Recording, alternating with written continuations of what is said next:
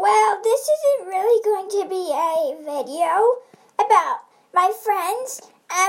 It turns out we're facing a backward storm, and that could possibly mean a tornado could form.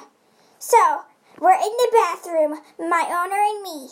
We have 4 water bottles, 2 lamps just in case if the light goes out, some cookies because I couldn't find any other food, a blanket just in case if the house breaks down and stuff, if just in case if the tornado destroys it, and and we're in the bathroom because there's no windows in there.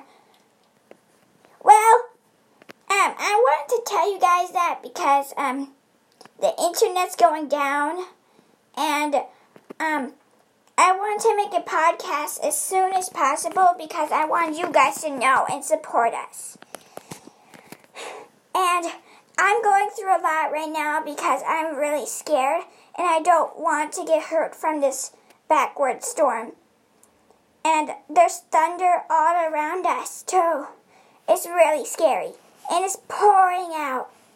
Last time a backward storm happened, it was hailing, and there was trees flying everywhere.